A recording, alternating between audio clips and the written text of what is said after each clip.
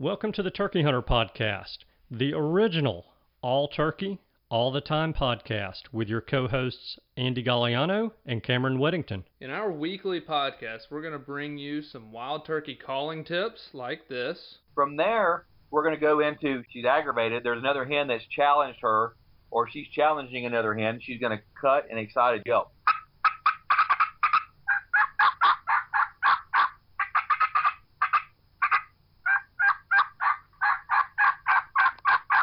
Advice from old pro turkey hunters like this. The turkeys typically don't like, I think, more times than not, to travel in an easterly direction into the sun first thing in the morning, especially after he gets up. It's a blinding thing. It's just like you. It's hard for you to see into the sun. Mm-hmm.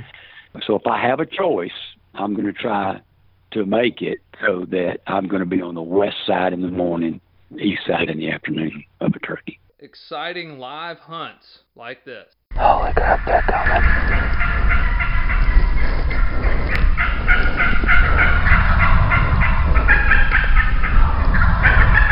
Holy cow.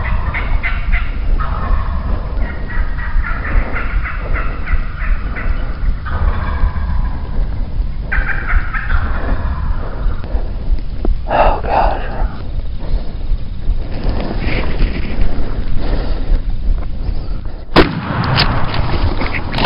Then we're going to teach you how to cook your bird with advice such as this. With some fresh rosemary and garlic, and then cool that off and spread that along the inside of that butterflied turkey breast that we've seasoned on both sides. Wildlife management tips for your property, especially with turkeys like this. If you look at the type of habitats that turkeys need for nesting and brooding, that tends to be habitat that can be managed more successfully with growing season fire than with dormant season fire.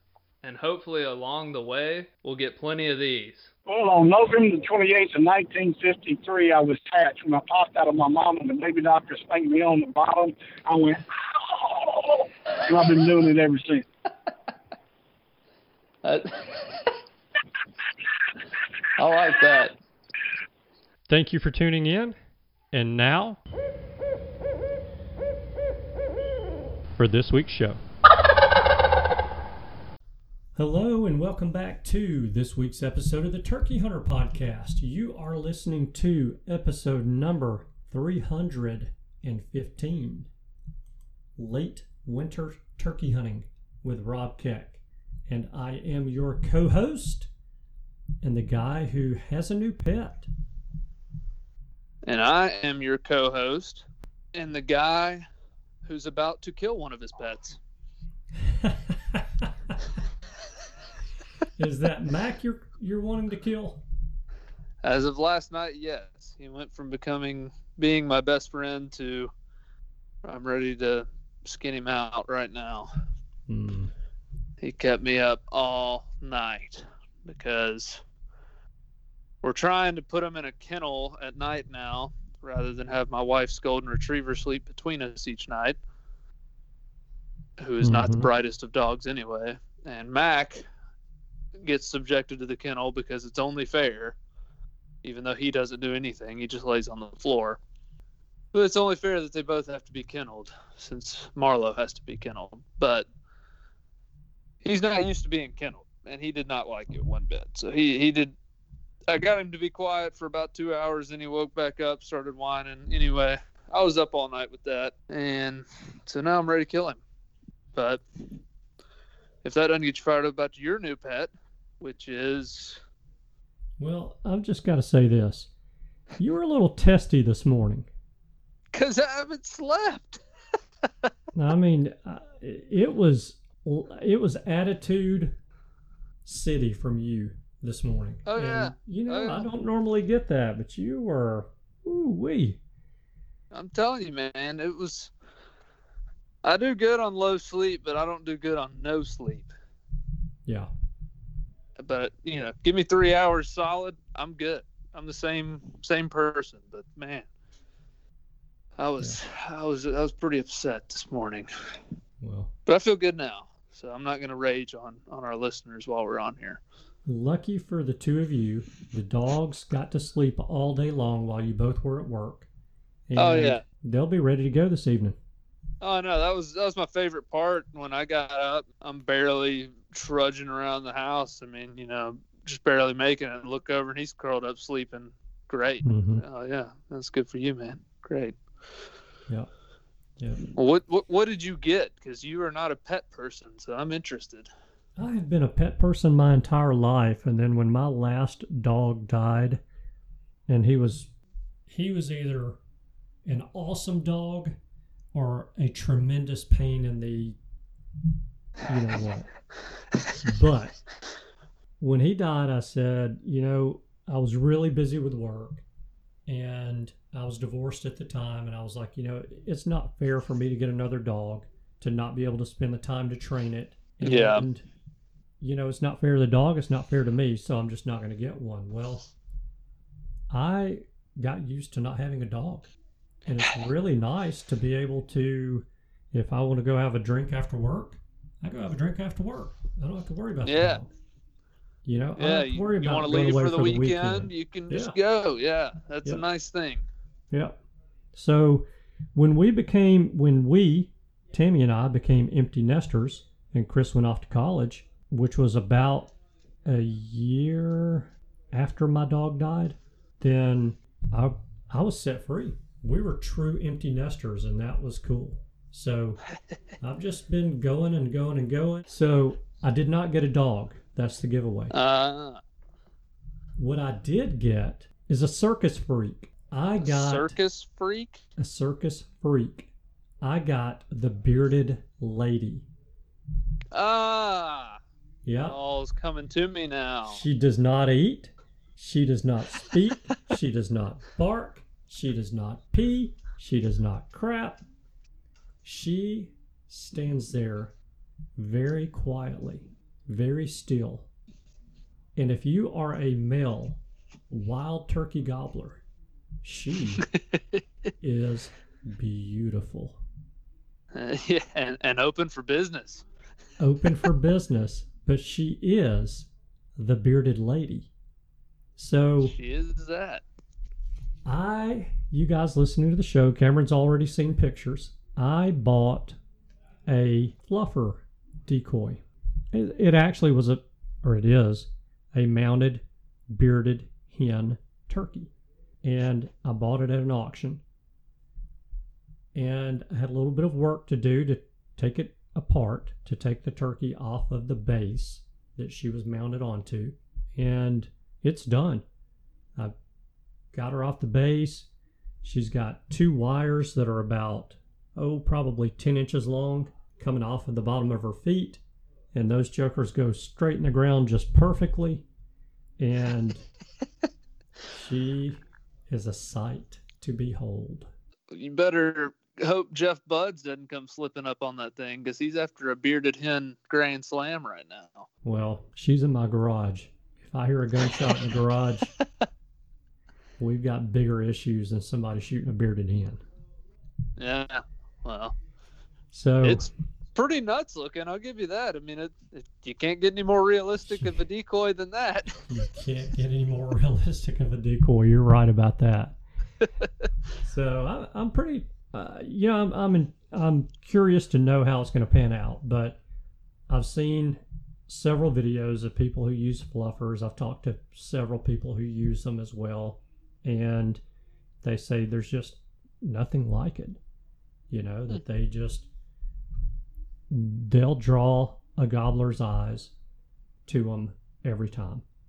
And, I think it's got to do something to do when, of course, we're all just guessing. Yes, the feathers and the iridescence in those feathers and how it stands out in the woods. So yeah, I think that's a accurate thing, because ducks, that's definitely a thing. I think all birds, their feathers are iridescent for a reason, Yeah. They don't just do that for fun. That's exactly right. So I'll let you guys know this spring how that pans out, and we'll see how it goes.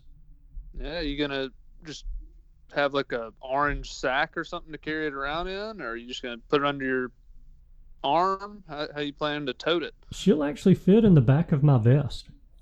Oh, that's nice. Yeah, she'll fit in the I game guess bag of it's my just vest. hard. And I keep thinking of a gobbler-sized turkey, and a hen is significantly smaller. So a mounted hen would be significantly smaller. Yeah, she weighs. I haven't weighed her. She's probably 3 to 4 pounds, and she is smaller. And it's not a decoy. I mean, I don't take a decoy with me everywhere I go on every hunt anyway. But those midday hunts where I know, hey, I'm going to go sit on a food plot and take a nap. Yeah, that's perfect. That's when she gets to come out. Her name will be called on those days. There you go. Those months. So there you go.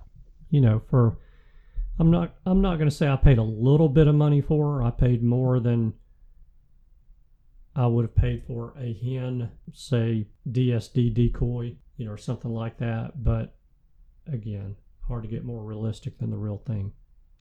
Yeah, I'll be interested to see how it goes. How long do we have until you might be able to use her? It appears to be that we are 128 days, 11 hours, 37 minutes, and 41 seconds. I'm going to throw you a curveball and tell everybody that we are 91 days, 15 hours, 41 minutes, and 40 seconds from Andy and myself whacking a winter gobbler. In Utah. It has been added to the countdown. We have hinted around and hinted around and hinted around at we ain't hinting anymore. The fact that you and I were going to go and do this, and it's all in the books. We've got it's airfare. Booked. We've got a place to stay.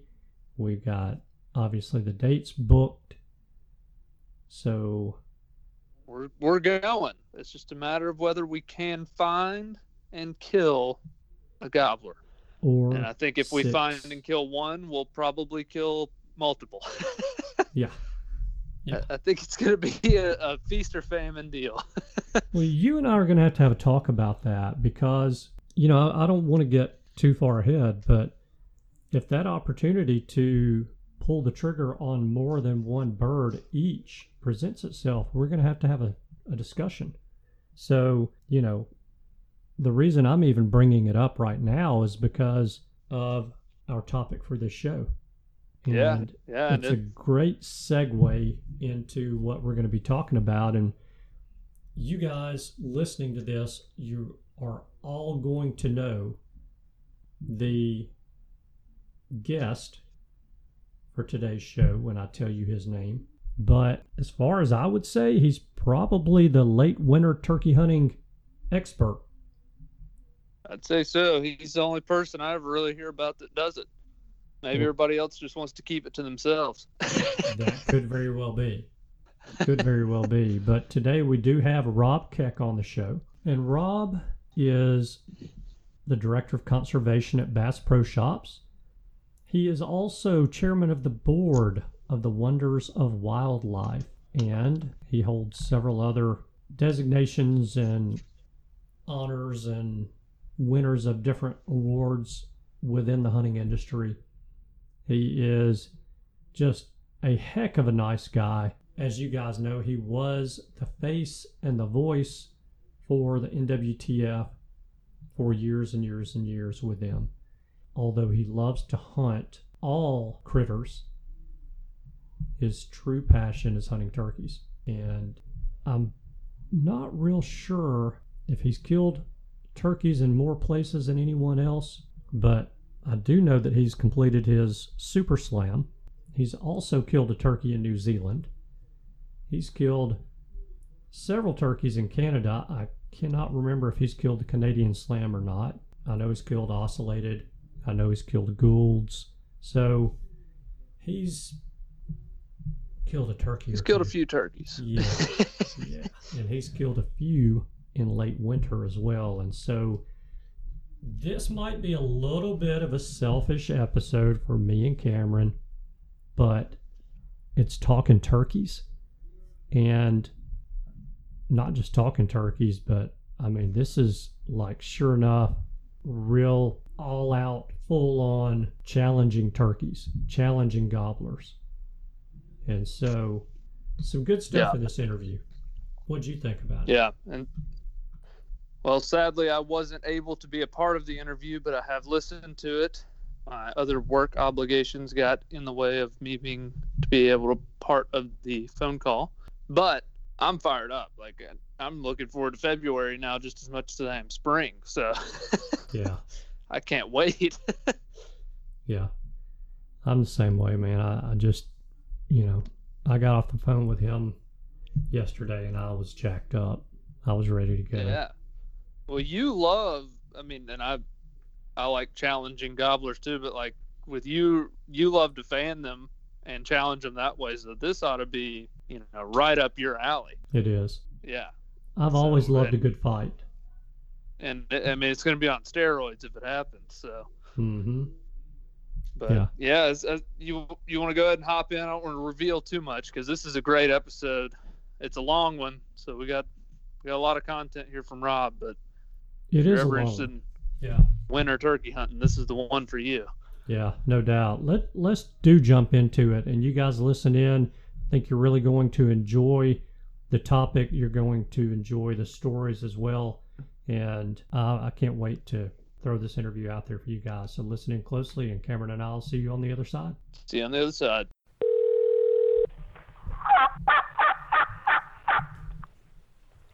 I love it. You got my attention right off the bat. How are you today, sir? I'm fine, and Frog here split 4 ways. I like it. I'm glad to hear that. So, are you guys getting some rain from Etta or? Yeah, we're getting rain. We've had heat and humidity for the last 5 days, and it has just literally shut down deer movement during the day. Yeah. I can't even get a daylight picture on a camera right now, but as soon as this stuff moves out, it'll change. Yeah. It's been pretty humid and warm here in Birmingham as well for several weeks. So, yeah. Yep. The beginning of last week was awesome. I mean, that cold weather we had, deer movement was really good. Yeah. Well, this I would normally do an intro. Well, let's just run with this thing. So, because I'm going to ask you how your deer hunt in Kansas went, and I know you've been on one fall turkey hunt so far. Is that right? No, you went on an elk hunt and a deer hunt. Is that right? No, I'm on a mule deer hunt. Okay. How did that go for you? Great. Killed a dandy. I killed a 190 and some change, and wow. Just really, really pretty buck. And what was really cool was the actual hunt. It took 4.5 hours from the time we spotted him with 2 other bucks laid down, and we had about a mile to go. But in that open country in eastern Colorado, which is just sagebrush and cactus, you got to use the lay of the land, and you got to play the wind just right. And I use an OnX app just to try to, look and see in these literally sand dunes to get around so you don't get spotted.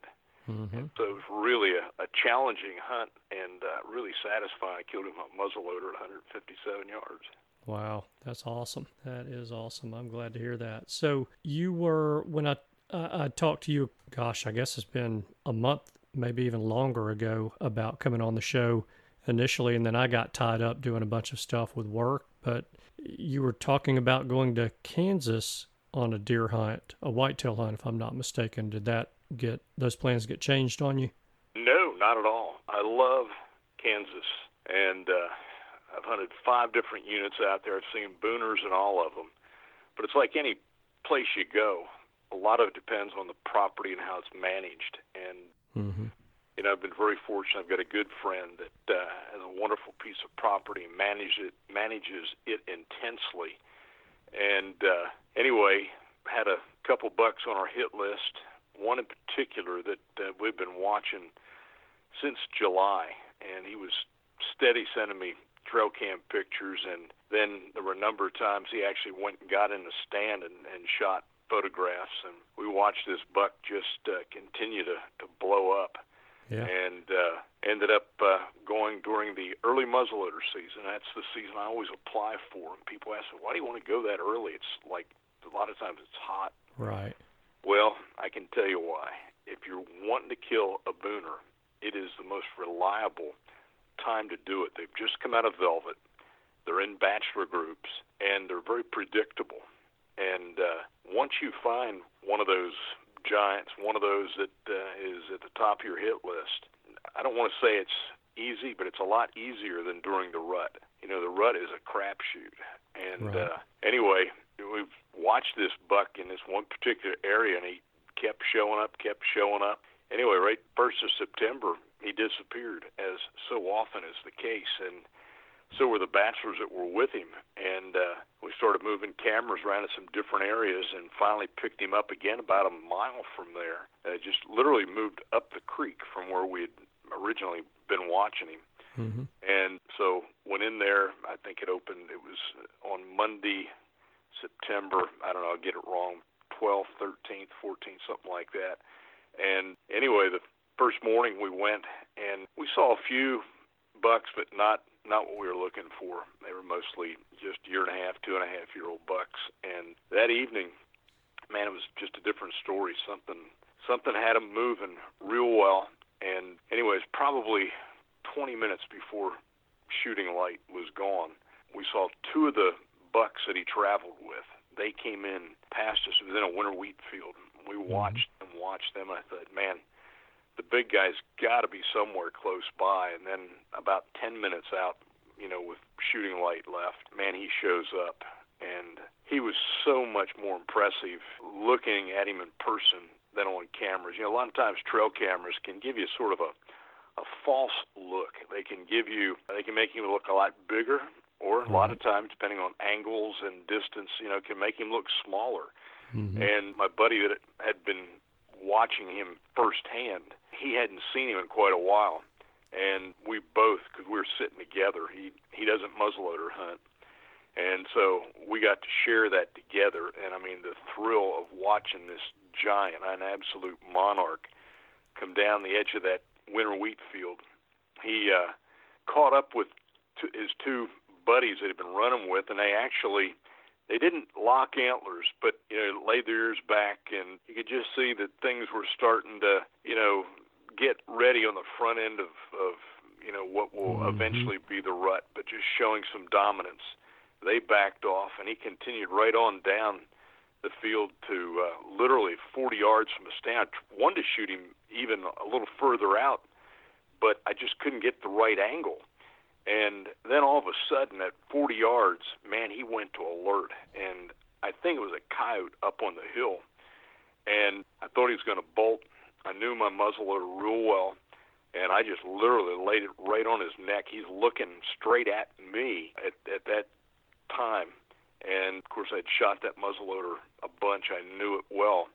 And I just dropped him right there on the spot. And, you know, it's one of those things you think you're going to fall out of the stand when you have that kind of experience. And then, you know, you just can't wait to put your hands on it. There was no need to wait 30 minutes. I mean, I could see him. He was laying dead there in that wheat field. And we went down, and we just stood in awe of the mass on this deer. And ended up, when we measured him that night, had 7-inch bases, and he carried that mass way right out to the very end. Ended up scoring 208 7/8.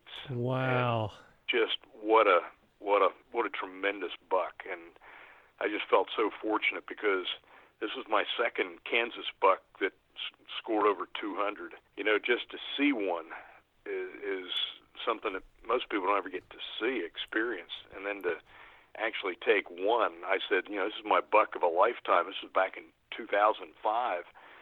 And then to take this one, I said, my gosh, I've got a second one in this lifetime. I can't hardly believe it. Yeah. And it just was, once again, a thrill, not only to take the big buck, but you think about all the planning, the preparation, and then to share it with a good friend, you know, and he was there to, you know, to congratulate. We hugged each other, and of course we spent, I'll bet, 2 hours just shooting pictures and, you know, just drinking in. It's the kind of thing that, you know, once you make that, and it's that way with turkey hunting too. I found that once you eventually make that kill, you don't want time to move on. You want to just capture that in the moment. Yeah. And we just sat there and admired him. I mean, it finally got dark on us, and we just turned the headlamps on. Still just sat there and just thinking, oh, my God, what a deer and what a privilege. I mean, I just thank the good Lord for, having had that opportunity. And then to actually take a buck like that, I mean, it's just beyond, your wildest dreams. Yeah, that's very nice. Congratulations on that. Thank you. That's a heck of a trophy, as I and all the listeners and And so it's like you said, just to kill one that's over 200 inches, anyone would say is a buck of a lifetime. And then here you come 15 years later getting the opportunity to kill another one and getting it done. That's very, very impressive. So that's awesome. It really, I'm excited for you. It just, and I got to give all the thanks to my friend, the landowner. I mean, his management scheme has worked out extremely well. And it's like so many of us that, get an invitation to go hunt on somebody's private land. And, this isn't a high fence. It's, free range. And he spends a lot of money as a feeding program and, does everything he can to manage the herd. And, it is just, it's something that's hard to describe and being able to appreciate him. I told him, I said, thank you can hardly begin to show my appreciation for the privilege of being there to do something like that, to take a buck of a lifetime. And I've taken some other real dandies. I mean, I've taken, I guess now there's 5 over 180, which are just off the charts as well. But I've had tremendous luck, great luck in Kansas, but most all of that has happened in that early muzzleloader season. So, a lot of guys, they ask me, said, man, they come and they look at, the bucks I've got mounted here. I said, give me the secret. I said, well, first thing you got to do is go where they are. Exactly. And I said, then secondly, you've got to put a plan together. And, and for me, that plan is to go early in the season before the rut kicks in. And so you got to apply. You got to be drawn in Kansas. Fortunately, in that unit, I've always been able to draw. And it's one then that you just got to put your time in and scout and hope it all comes together. And there's some times that, I choose not to shoot, and I may end up with a tag sandwich. And, somebody asked me that question the other day, how are you killing a 180 or a 200? I said, well, I know this is going to be hard to swallow, but you got to pass up the 160s, which are just absolute tremendous deer. Exactly. But when you look at that upper class, you got to just say, here's where my limitations are. And in no way would I ever downcast one. I mean, there's been a couple of years when I shot some bucks that didn't score over 170, but they were really unique. I'm looking at one right now on the wall. He's got a 26-inch spread, but he's got brow tines that are a foot long. Wow. And just a gnarly-looking old thing. And he was so unique, and I just said, I want to kill that deer. And I think that's what everybody has to do is, what is your level of satisfaction? With me and having 5 grandkids that are between the ages of 6 and 10, and they all love to hunt. 2 weeks ago, I had my grandson Hank, who was 10, and his brother Coleman, who was 7. We were in a pop-up blind, and it was getting late, and Hank wanted to kill a buck. He had never killed one with a muzzleloader. And anyway, I get on the grunt call, and, man, just the last little bit of shooting light. Here comes this 3-point in. And I can tell you what, I was so thrilled. I mean, I was just as thrilled as killing that 200-inch deer in Kansas. And to share it with those grandkids, I mean, to me, you've got to look at the trophy experience as well. And I think that so many times we don't emphasize that enough. I mean, there's no doubt that with quality deer management being practiced across this country, I mean, we're killing better bucks in this country than we ever have. Mm-hmm. And I think that many times, though, we can maybe distort the real fun of the hunt, especially for young hunters or new hunters, by focusing too much on the size of the animal instead of the size of the experience. And that's where we've got to, if we're going to preserve this hunting heritage, we've got to look at it that way. Yeah, you're exactly right. And, I think social media has really given people an opportunity to put such a negative spin on that very thing that you're talking about, and gives people that opportunity to knock someone's trophy. And, what is a trophy to someone who hunts in whitetail country in Iowa or Kansas or Illinois or Indiana or any Midwestern state is not the same trophy for someone who hunts in South Alabama, South Carolina. Yeah, I mean, Florida. I mean, there's so many places, and so we have to keep that in mind. And it's not our place to jump on to someone on social media and be critical of what they're excited about.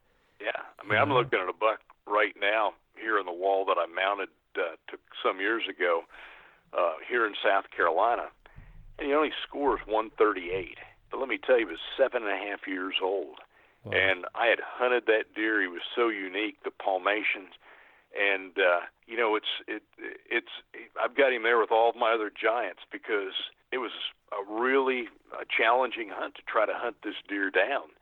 And when you start taking deer that are 5.5, 6.5, in this case 7.5, to me, I mean, it's like he's every bit, if not more, worthy to be with all the other big bucks that I've got here because he lived that long. He eluded me all that time, and so here in South Carolina, we don't put many Boone and Crockett bucks in the record book. We got a long season, liberal bag limit.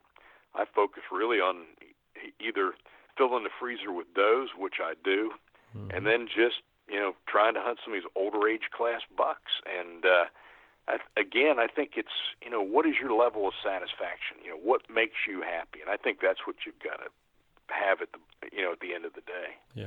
Yeah, I agree with you 100% on that. So, well, that's awesome. And, I told you when we started this that we weren't going to do an intro. We were going to jump into it, but I need to explain to you and everyone listening that my co-host Cameron, all of a sudden yesterday, got an appointment today at 4 o'clock Central while we're doing our interview, so he's not going to be able to join us. Oh, no. He may be able to jump on a little bit later, but I'm thinking not. Okay. So with today being a holiday, and happy Veterans Day to all of our veterans out there, and thank you for your service. But with today being Veterans Day and him being off work, I thought, well, this is a great opportunity for him to be able to jump on middle of the day or towards the end of the day and join us. But you and I can take this and run with it without him, and I know he'll be upset that he missed it, but that's his loss. He can listen to it. How about that? Yep, for sure. Well, I want to salute all of our veterans out there, and I think that as a text that I just got, I saluted my second cousin. He was in the Chosen Company, did 3 tours in Afghanistan, and at his company there were 2 Medal of Honor recipients. So you can just imagine he was in some pretty tough fights, and he said that hunting helped him transition from military life to civilian life. And when he came back, I made sure that his mind was occupied with hunting, and through Safari Club International, we were able to send he and his wife on a hunt to South Africa, got him lined up with another hunt down in Florida, Sportsman for Military Families, and Danny St. Angelo, who runs that. He got the gator hunt with his wife and 2 young sons, and get to kill some hogs. And he told me, he said that it has helped him transition in a big way. So all those listeners out there, if you have the chance, take a veteran, take somebody that has given of their time and their life for this country, for our freedom. And believe me, it'll be a lot more than just them taking a deer or a turkey or whatever it happens to be. It's going to be life-changing for many of them. And so, every opportunity when I can do it, I want to make sure that I'm giving back at least a little bit. And with all those listeners out there, I know that you all have friends that have served as well. And it doesn't matter whether, it's most recently or some that were back in the Korean or even a few of our World War II veterans that are still with us. Mm-hmm. Take them out, show them the fun, and help them to adjust and to enjoy life even better. Very well said. Very well said.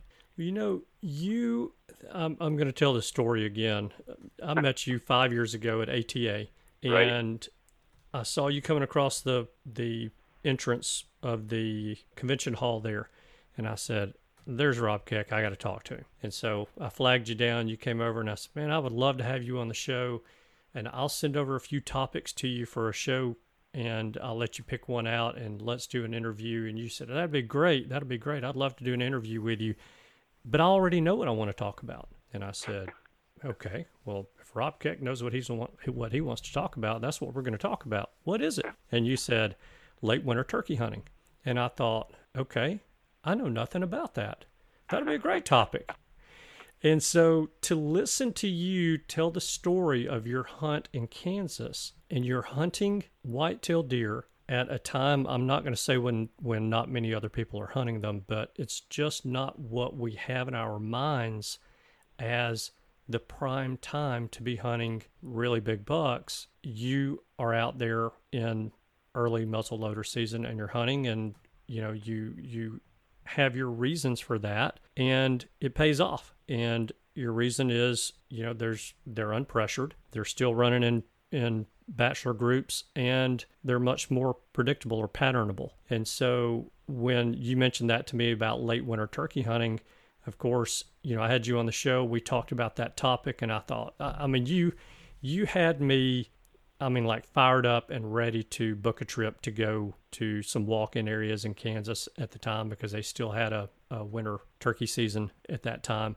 Right. And I never did it. And so Cameron has he's recently gotten into fall turkey hunting and has traveled a little bit to do it. And so he just kind of put the screws to me this year, and he's like, "Look, you've been talking about doing this late winter hunt, and I'm going this year. You can go with me if you want to, but I'm going." And so we've put together a trip. We've booked our airfare. We've got our place to stay. We've found some public ground to go and hunt, but he and I are going to Utah and are going to do a late winter hunt. It's going to be middle of February. Mm-hmm. And I am stoked about it. And so I've got 1,044 questions for you, but I know we don't have that much time today because we've got to get you on the road to go to church. Yep. So I do want to pick your brain about it. So tell me and all of the listeners, in case they haven't heard that episode with you, what is it about late winter turkey hunting that really just gets you going, that gets your blood boiling? Well, you're going to see more turkeys than you do in the spring. You're going to hear more turkeys than you do in the spring. And you're going to see gobblers fighting. You're going to hear them gobble. And it is just an absolute free-for-all when those gobblers actually come to your call, come to the decoys. It is spring turkey hunting on steroids. And people look at me like I'm nuts because when they think of fall hunting or winter hunting, they're still thinking about scattering a flock of birds, sitting at the break point, and then using lost calls to call them back. This is not that at all. So just put that out of your mind. My favorite time to go when, Kansas just changed this past year. They were open till January 31st, and I'd been doing it for many, many years. And, when you see some of those groups of gobblers that we had when those numbers were really, really high, and they've had some poor hatches here in a row, and that's why they have cut the season back the way they did.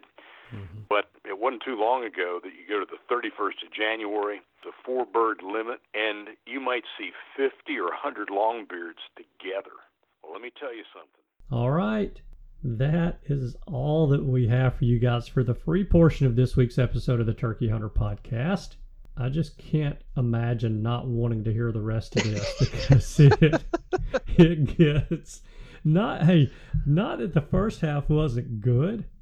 The second half of this show is like epic. It's amazing. Yeah.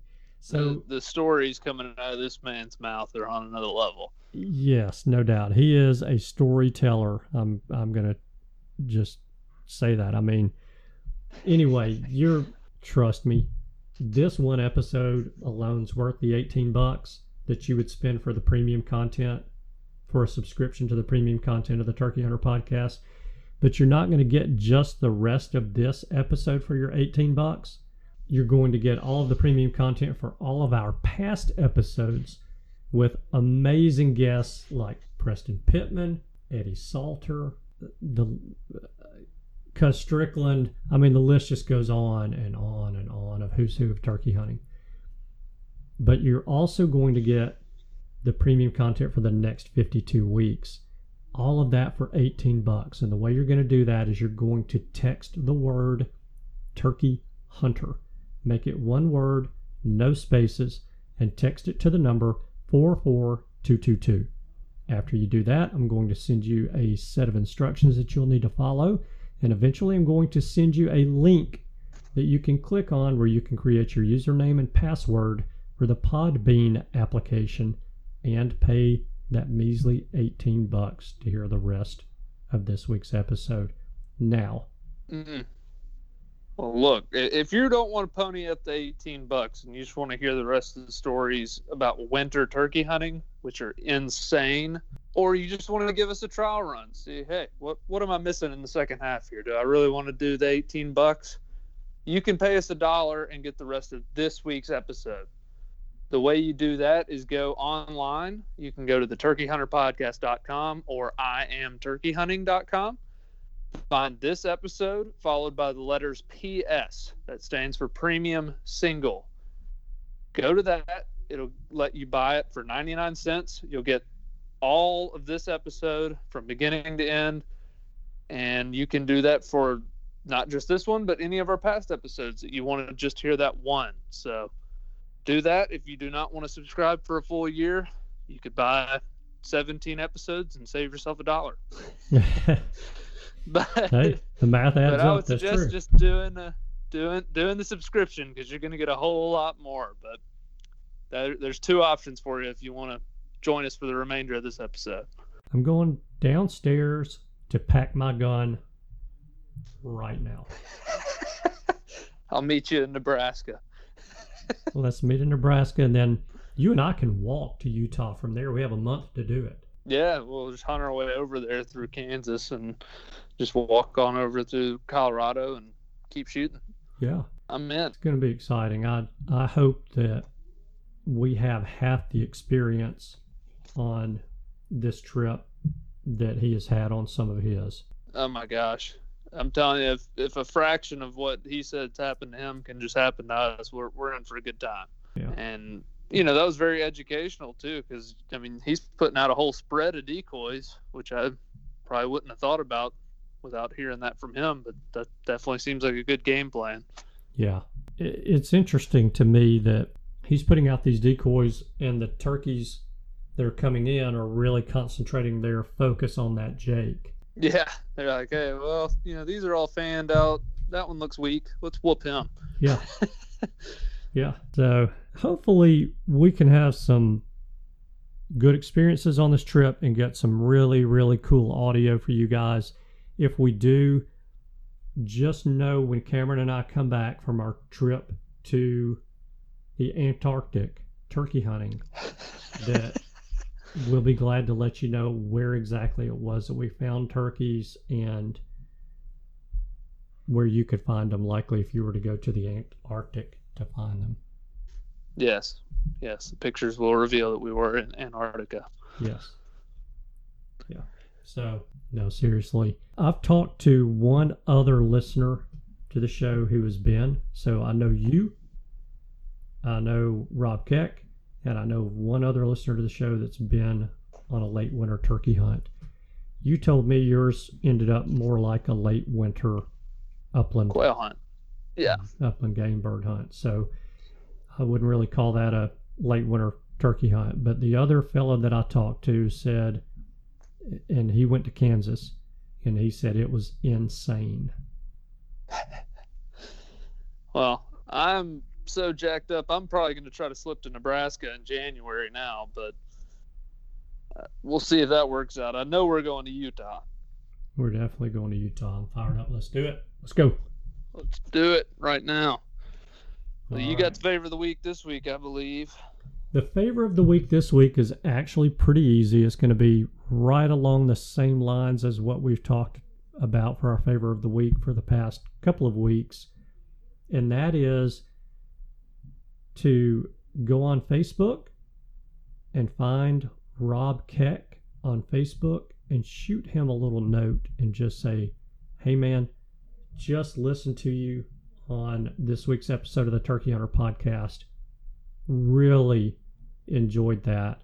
Thank you a lot for your time and sharing of your knowledge. If we don't let these guys who come on the show know that we appreciate them coming on the show, it's going to be harder to get them on. And so absolutely, you guys heard Rob at the end. He enjoys this. I mean, he was the face of the National Wild Turkey Federation for years and years, like I've already said. But deep down inside, he's just a hunter. And just like us, he's a turkey hunter. And he loves to talk about it. Mm-hmm.